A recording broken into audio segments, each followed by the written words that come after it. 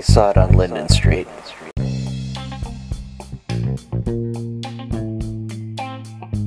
Hello, and welcome to I Saw It on Linden Street, the show dedicated to the joy of finding appreciation in cult films, exploitation oddities, beloved classics, and all points in between. I'm your host, Chris Roberts, inviting you to join us here at the Linden Street Cinema Experience Theater as we once again dig up a fun cinematic relic from the past. This is Crime Don't Pay May, and it barrels on, serving up this week's offering, 1964's The Killers. Join us.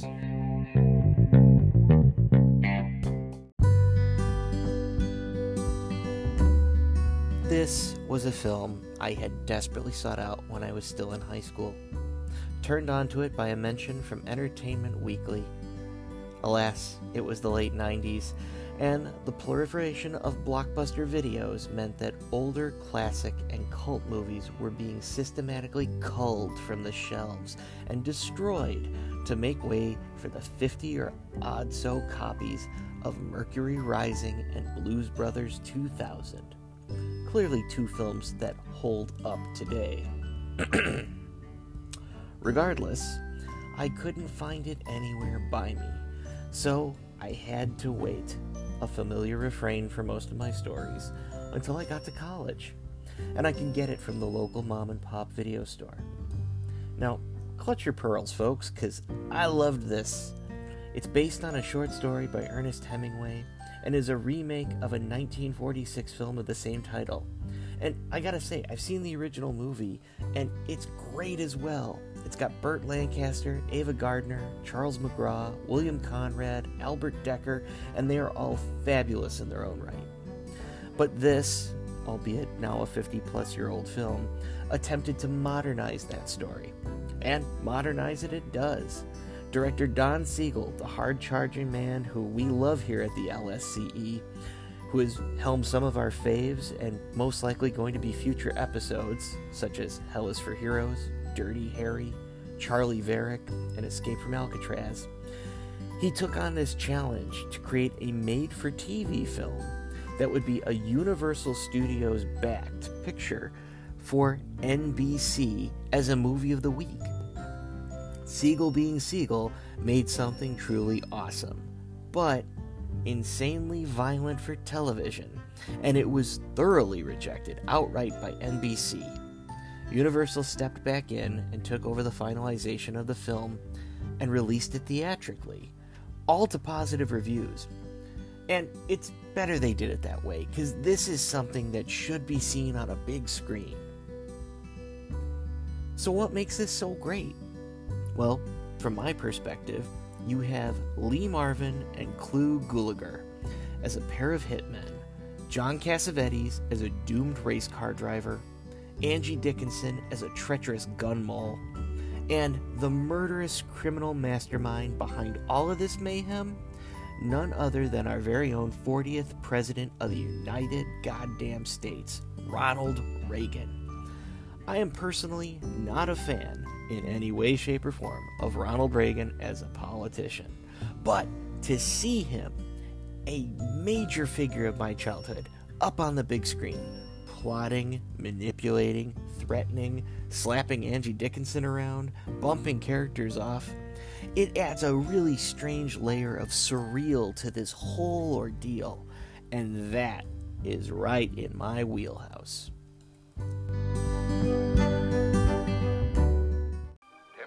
Never came in a more dangerous package.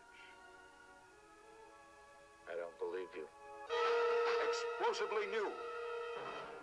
Ernest Hemingway's The Killers.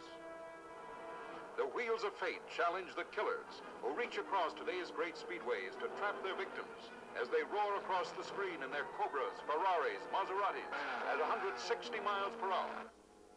Only Hemingway could have conceived it. Only today's screen could make the characters come so vividly alive. Lee Marvin as Charlie. Who paid him $25,000 for each killing? Well, I gotta find out what makes a man decide not to run.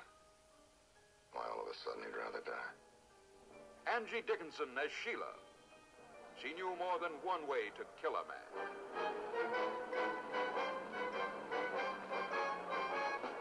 Cassavetes as Johnny North, who boasted there was nothing that moved that he couldn't handle. And Sheila moved. You have a better idea? Unconditional surrender. Ronald Reagan as Browning, who planned $1 million heist and got more than he bargained for. You get back to the hotel and stay there. I like it here. Well, I can change that in a hurry. Clu Gulager as Lee. With or without a pistol, he was deadly as a cobra. Mickey, you will tell us everything. The way he's got it planned, there'll be just the two of you in the getaway car. And more than $1 million. What are you doing? Want to get to them before they get to me? No. I want to set you straight, man. You got it all wrong. This is no game. Now, I want the truth, the whole truth. So help you God, you're going out that way to express. Do you understand that?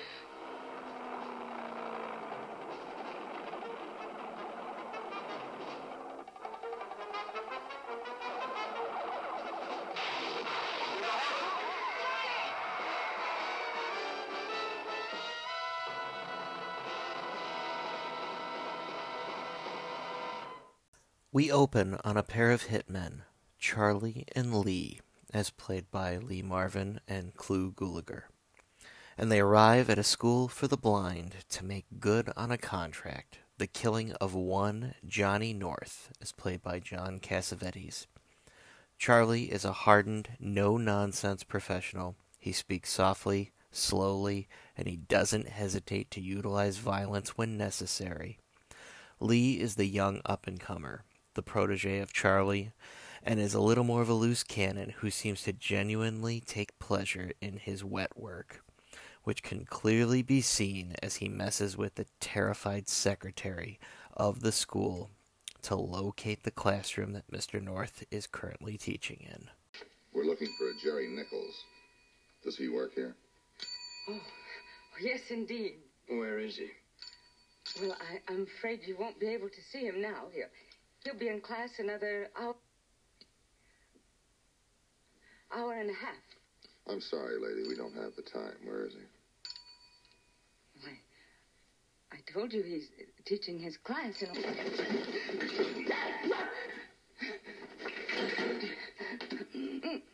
Where is he, lady? He's upstairs. You just sit there, relax, take a little nap. Everything's going to be all right. Do you understand?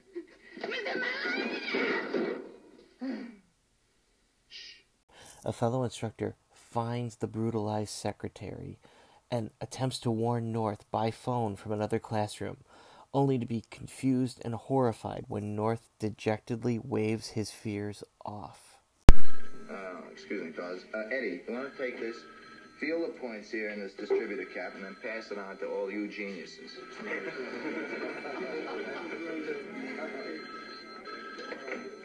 Hello? Mr. Nichols.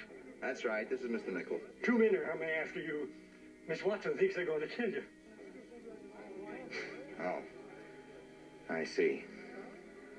Thank you. You don't understand, Mr. Nichols. Should I call the police? Try to get help? No. No, don't bother. It's all right. I know them. Mr. Nichols. I know them. North does attempt to clear his classroom to protect his students. He picks up a few items, puts them away, and proceeds to stand calmly at his desk, passively waiting for the two hitmen to arrive. As they come through the door, his inaction is met with initial confusion from the two men, but they rally and complete their task, shooting and killing North where he stands. As they end up discussing the job later, Charlie is really having a hard time with understanding why the target didn't run. Charlie, ever since we got on this train, you've been like a dummy. What? Okay. You know, Lee, I've hit a few guys in my time. True. If they had a chance, they always ran. But he just stood there and took it. First thing you told me was never to think about a job, Charlie. And another thing, I recognized him the minute I saw him. Oh, yeah, but he was a hotshot race driver. Named Johnny North. Everybody knew him, so what? The only thing that counts is we're 25,000 ahead of the game. Yeah, that's another thing. 25,000 for a simple hit. We walk in, we put him down, we walk out. That's a lot of money for a simple hit. No, not for me, Ed. And he knew we were coming. That day must have gotten to a phone because he was tipped off. But he just stood there. That's one. 25,000 for a simple hit. I never got more than 10 in my life. That's two. Now, I happen to know that Johnny North was in on a big mail robbery in California. He's supposed to have gotten away with over $1 million. Left the other guys holding the bag.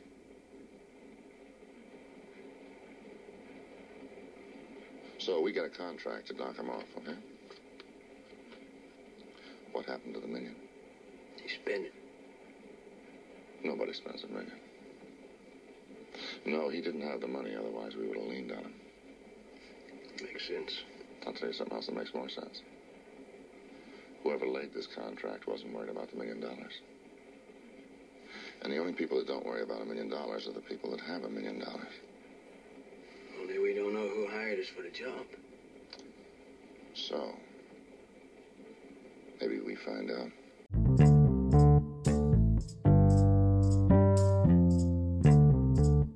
Tempted by tracking down the missing loot, the two go off to chat with some of North's former associates, heading first to Miami to find one Earl Sylvester, as played by Claude Atkins, North's former mechanic. Wouldn't you know it, Earl blames Johnny's career-ending accident on a dame, a woman who started coming around, hanging by the track by the name of Sheila Farr. She got Johnny all off his training, getting him not to focus on his driving, falling in love, all that sort of junk. Sheila keeps him out late, drinking champagne, loving him up so he's doing worse and worse at the track each time. John does end up having a massive crash at the track and is badly injured, damaging specifically his left eye, losing part of his peripheral vision, and ending his driving career effectively immediate. Earl breaks the news to him that he has been in the hospital and Sheila has been using him. John has been her man on the side, and she is really a kept woman, controlled by a rough mob boss by the name of Browning, as played by Reagan. He's part of a long line of athletes that Sheila has had dalliances with, and all of them have met with tragic ends, implying that Browning has had them killed as time's gone on. John is heartbroken, and when Sheila does finally come to see him in the hospital, he turns her away. Earl finishes by explaining that that was the last time he spoke to John, who left his partner to go work on his own as a pit mechanic. Our hitman then leaves Sylvester, broken and sad, and travel to find another accomplice of Browning's, a man who was on the job and could explain what actually happened to North. They talk to a low-level second-story man by the name of Mickey Farmer, as played by Norman Fell. Farmer is found in a gymnasium utilizing a steam sweatbox, which quickly becomes an instrument of torture that Lee puts to good use. Hello, Mickey. Say, Charlie, long time no see. I'm just getting out of here. Sit right there, huh? Just relax. We want to talk to you. Is this the control for that thing? Yeah. Why? We ran over an old friend of yours, Johnny North. North? Friend of mine? Johnny North. He used to drive. Oh, yeah, that North, yeah. I seem to remember him now. I think I met him once. It's funny. We heard he got away with a big bundle, and we thought maybe some of it belonged to you. You find it? Did you lose it? We want to know all about the big job. You want to lose a lot of weight in a hurry. You better... Hey, fellas, hey, come on, huh? Hey, please. Please! Please! You were in on the big job. Who else? It's through Mickey that they learn that Browning was putting together a job to rob a U.S. mail truck that happened to be carrying over $1 million in cash. And while he had his plan down, Browning himself could not successfully drive the getaway car during the practice runs in the allotted 2-minute window it would take to make it from the robbery to the checkpoint. Sheila convinces Browning that they need to get John to help them. Browning is wary, but agrees to hire John as the getaway driver. So it is up to Sheila to track John down and offer him $100,000 to be their driver, which he begrudgingly accepts, still nursing some hurt feelings for her. And over time, she slowly begins to reciprocate, much to the anger of Browning. While John is souping up the getaway car, he nearly comes to blows with Browning when he ends up slapping Sheila for openly defying him. We transfer the registered sacks to my car. North and I take off. How do we know how much money will be in the truck? We don't exactly. The truck picks up the weekend receipts from the resorts up the coast and averages over $1 million. The whole job shouldn't take more than 2 minutes. Then we drive the truck and the drivers into the woods and get rid of all the fingerprints. Then we meet at Curly's in Ridgeview on Friday. Okay. How's your end of it going? Fine. She'll do what I want her to. I'm talking about the car. So what?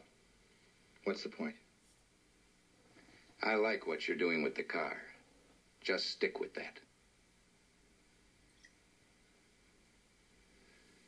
You get back to the hotel and stay there. I like it here. Go on, get moving. I said I like it here. Well, I can change that in a hurry.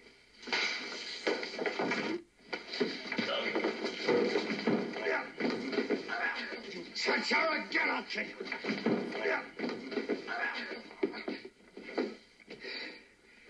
After the job, we'll settle this, North. Let's settle it now. John is ready to kill Browning, but the crew manages to separate them before any further damage can be done. They agree to settle things later, and that's when Mickey wraps up his portion of the tale by explaining that the robbery went off without a hitch. When Johnny and Browning were in the getaway car, Johnny apparently pulled a gun on Browning and forced him out of the moving vehicle, making off with all the cash and stiffing the entire crew. Mickey tells them that if he doesn't believe him, talk to Browning himself, and the pair of hitmen take him up on just that. Browning has set up a real estate development in L.A. and claims now to be an honest businessman who denies having any knowledge of what North did with any of the money. You know, Johnny North lives very modestly for a man of his means. Johnny North? Lee, I think he's catching on. Mm-hmm. We hit Johnny North last week. Then we had a long talk with Mickey Farmer. George Fleming is dead. You know who that leaves? You and the dame. And a missing $1 million.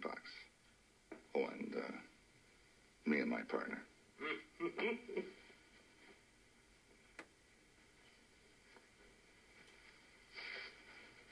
Browning Development Corporation, you've come a long way. From being an ex-mail robber. I'm making out, but I've done it the hard way. Would you like to take a look at my books? Which set? We don't read well.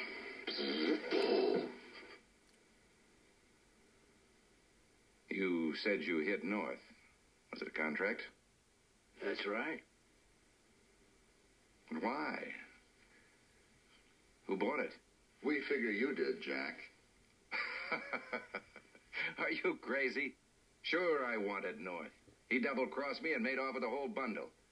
And maybe I would have killed him if I could have laid my hands on him. But first, I'd have gotten my money back. Maybe. Maybe not. Where's the, Sheila Farr dame? You boys dug deep. I don't know where she is. You better find out, Jack. Did you see her after the job? Sure I did. At Ridgeview. Her and Mickey and George. Only when she found out that Johnny'd gotten away with the money, she blew up and took off. My. And you were the #1 brain. It didn't sound funny to you that she throws you over right when she needs a meal ticket. Johnny North runs off with $1 million. He's got eyes for her. And from what I hear, she's got eyes for him. You must have lit right on your head when you got kicked out of that car, Jack. Otherwise, you'd put 2 and 2 together, you know. Do you think that cheap little... We don't think anything, Jack. Browning does feed them Sheila's location at a local LA hotel. Charlie and Lee set an appointment with her and then show up early to catch her off guard and to deny Browning a chance to get the drop on them. Unfortunately for them, a clerk spots the 2 hitmen entering the building and calls Browning, alerting him that Sheila indeed has visitors. The 2 hitmen don't want to put up with any of Sheila's lies and cut right to the heart of the matter, dangling her out of her hotel room window by her ankles to get the end of the story. I don't like your story, lady. Would you tell me another one, please? I tell you it's true. That's exactly what happened. If Johnny didn't have the money, then it's lost. Nobody ever loses $1 million.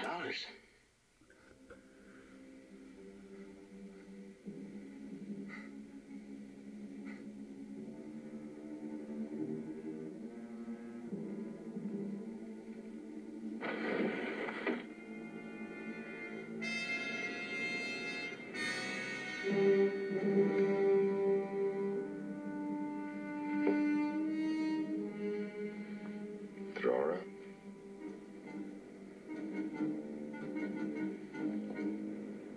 It's a long way down, Charlie. Maybe she can remember the truth on the way.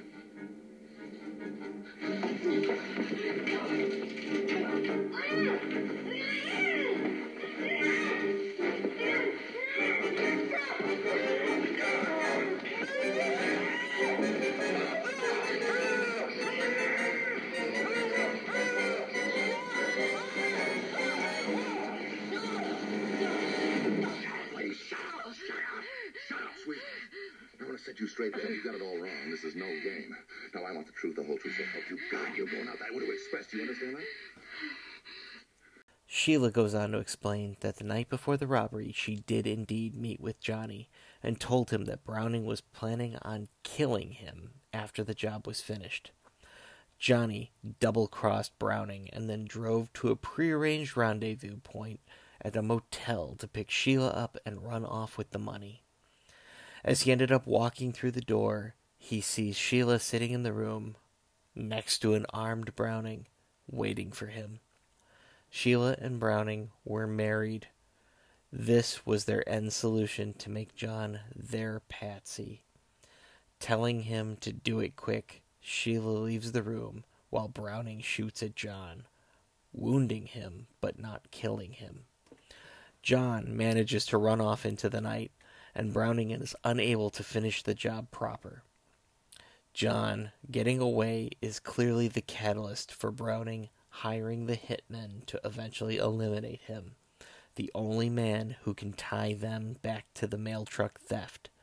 Charlie is finally satisfied upon hearing this. Grabbing Sheila, he plans to head over to her and Browning's residence and collect their cash. Walking out of the building, shots begin to ring out. Lee spins and drops to the sidewalk, killed by a sniper, where Charlie is knocked to the ground, grievously wounded. Browning is then shown driving back to his house, a scoped rifle in tow. Sheila and Browning begin to furiously pack, ready to escape with the money, only to find a bleeding Charlie standing at their front door. Sheila attempts to save herself, blaming everything on Browning. Charlie, dying on his feet, ends up killing Browning and turns towards his treacherous wife. Please.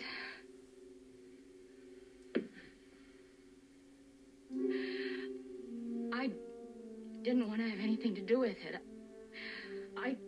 I had no choice. Lady, I don't have the time.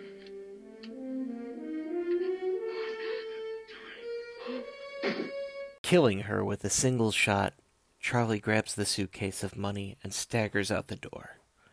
As he wobbles across the lawn, he ends up stumbling towards his car and collapses dead, the cash spilling out around him, as the sounds of police sirens can be heard in the background.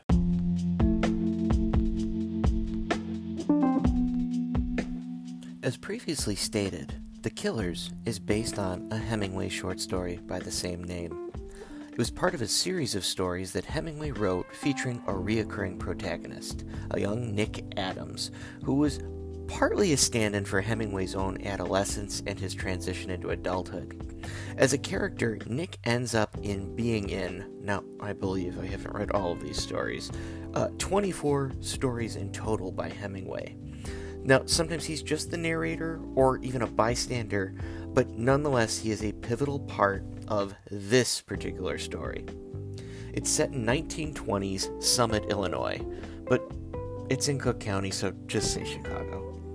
And two men enter into a lunchroom where Nick works, and they end up tying the staff up, and one of them would be Nick, and starting to inquire about where they can locate a man named Ole Andresen, a Swedish boxer, as they plan to kill him. Eventually, they leave, and Nick is able to escape and go try to warn Andresen that these men are coming for him. He takes the information in, but doesn't react, instead lying on his bed and stating that it doesn't matter, nothing can be done. Nick is confused and departs. Then he decides to leave town. The story ends. Now, it's so simple. It's a fleeting, slice-of-life occurrence. And it's also framed as if it's kind of boring. This isn't a man deciding he's going to go order a steak and then instead decides to order chicken. This is a man refusing to react to a malevolent force outside of his door, which opens up intrigue that we, the reader, will never understand, nor get to learn about. The story ends, which is Hemingway's story as a setup is supposed to bother us. It's supposed to make the reader ask why, long after we finished and long after Nick has drifted on to his next adventure, never learning why they were there to kill Andresen, nor understanding why he won't run. It's one of the great things I love about how the film approaches it. The take that a person asking why, in this case, is Charlie. He can't wrap his head around a man who knows he's going to die and still chooses to face it, rather than attempting to flee or even fight it. Such an individual must have a hell of a reason, and it's a clever, if not unsettling device to have Charlie, with Lee in tow, torture and strong-arm his way to the truth, with us, the audience, along for the entire ride. An interesting way to frame it, especially based on such sparse source material, and gives us something really to work with here as an audience, which also points out why I would much rather watch adaptations of Hemingway's works than actually read them from the page. But hey, that's just me.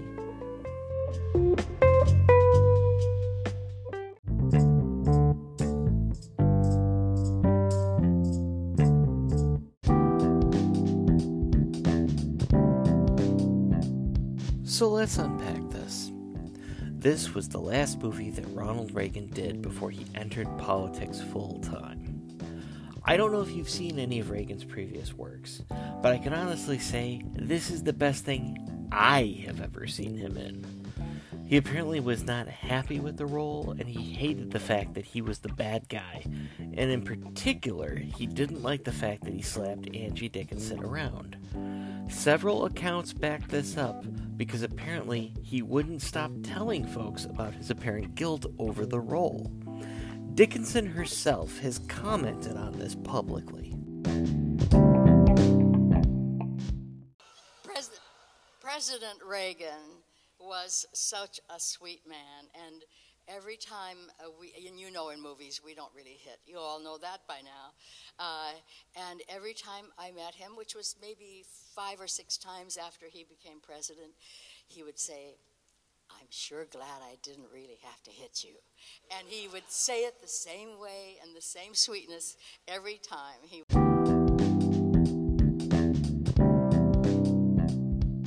Now, I'm I'm kind of sure some of this has been shaded by his political background, and old Ron couldn't wax on about his acting days where he was the bad guy.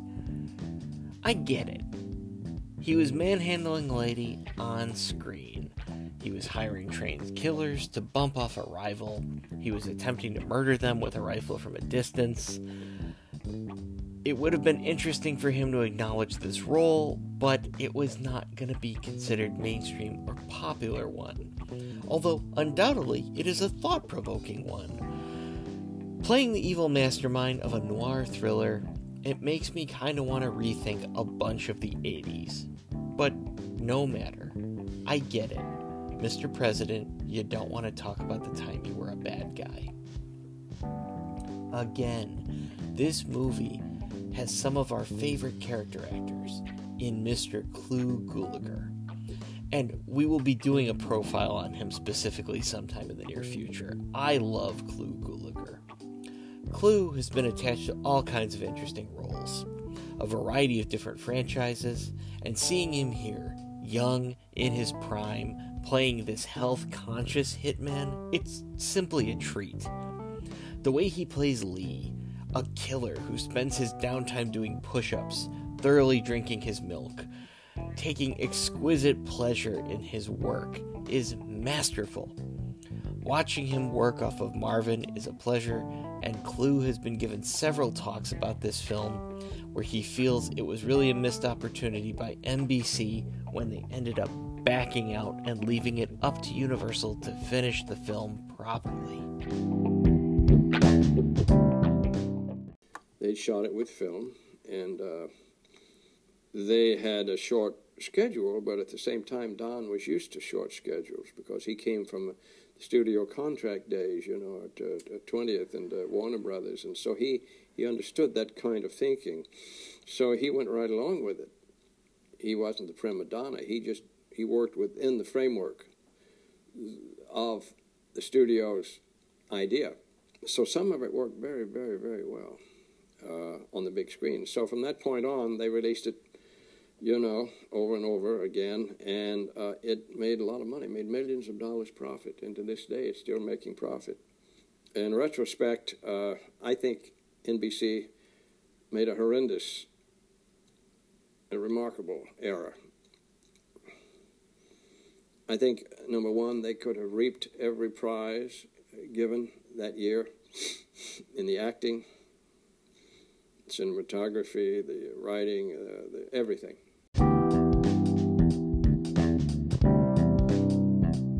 Apparently, Lee Marvin had a hard time keeping it together towards the end of the film.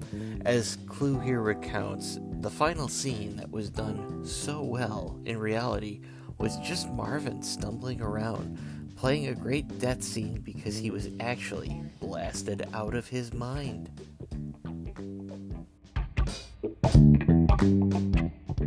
The last death scene thereby hangs a tale. We were filming in this beautiful area of Hollywood, over by Lake Hollywood. The last scene. 7:30 came, and actors were there. We went in place and made up and dressed up. And cameraman had set the lights and everything. We'd had stand-ins. And no Lee.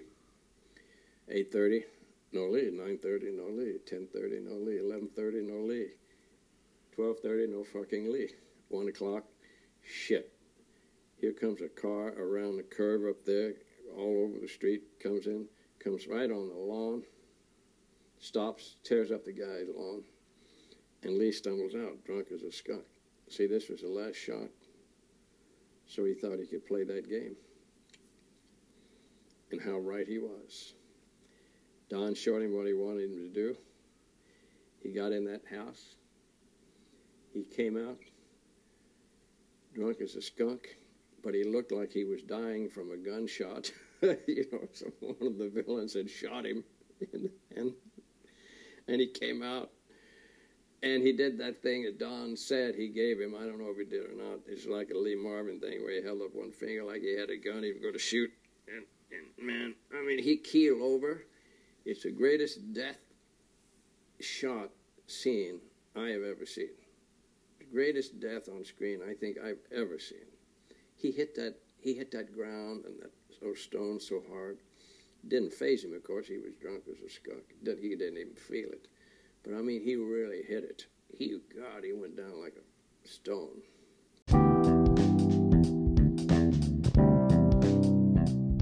Hey, look. If you survived being a Marine in the Pacific during the war, maybe you are entitled to getting a bit blitzed from time to time.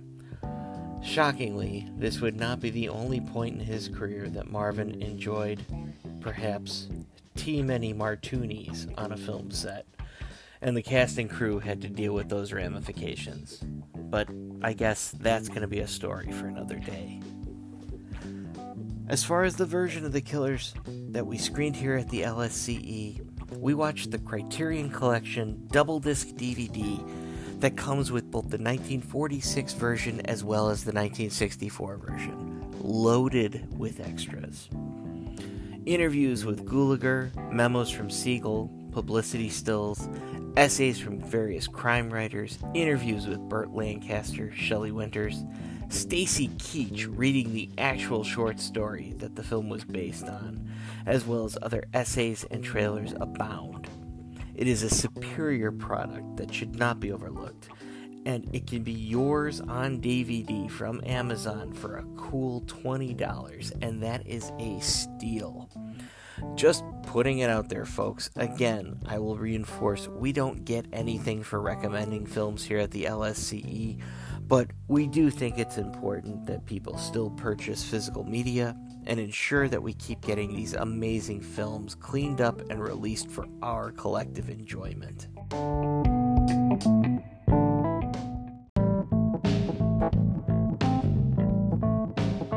So that's going to wrap things up here for this episode of I Saw It on Linden Street. Thank you all for listening.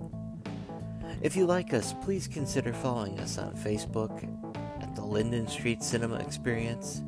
Please recommend us to friends and follow or subscribe to us at the podcast platform of your choice. If you are a user of iTunes, we would greatly appreciate a 5-star rating and review from you. If you want to get in touch with us, make comments, ask questions, send us wonderful things, please feel free to email us at lindenstreetcinemaexperience@gmail.com. So, until next time, please take care, and remember, life's too short not to live in the past. Take it easy, everybody.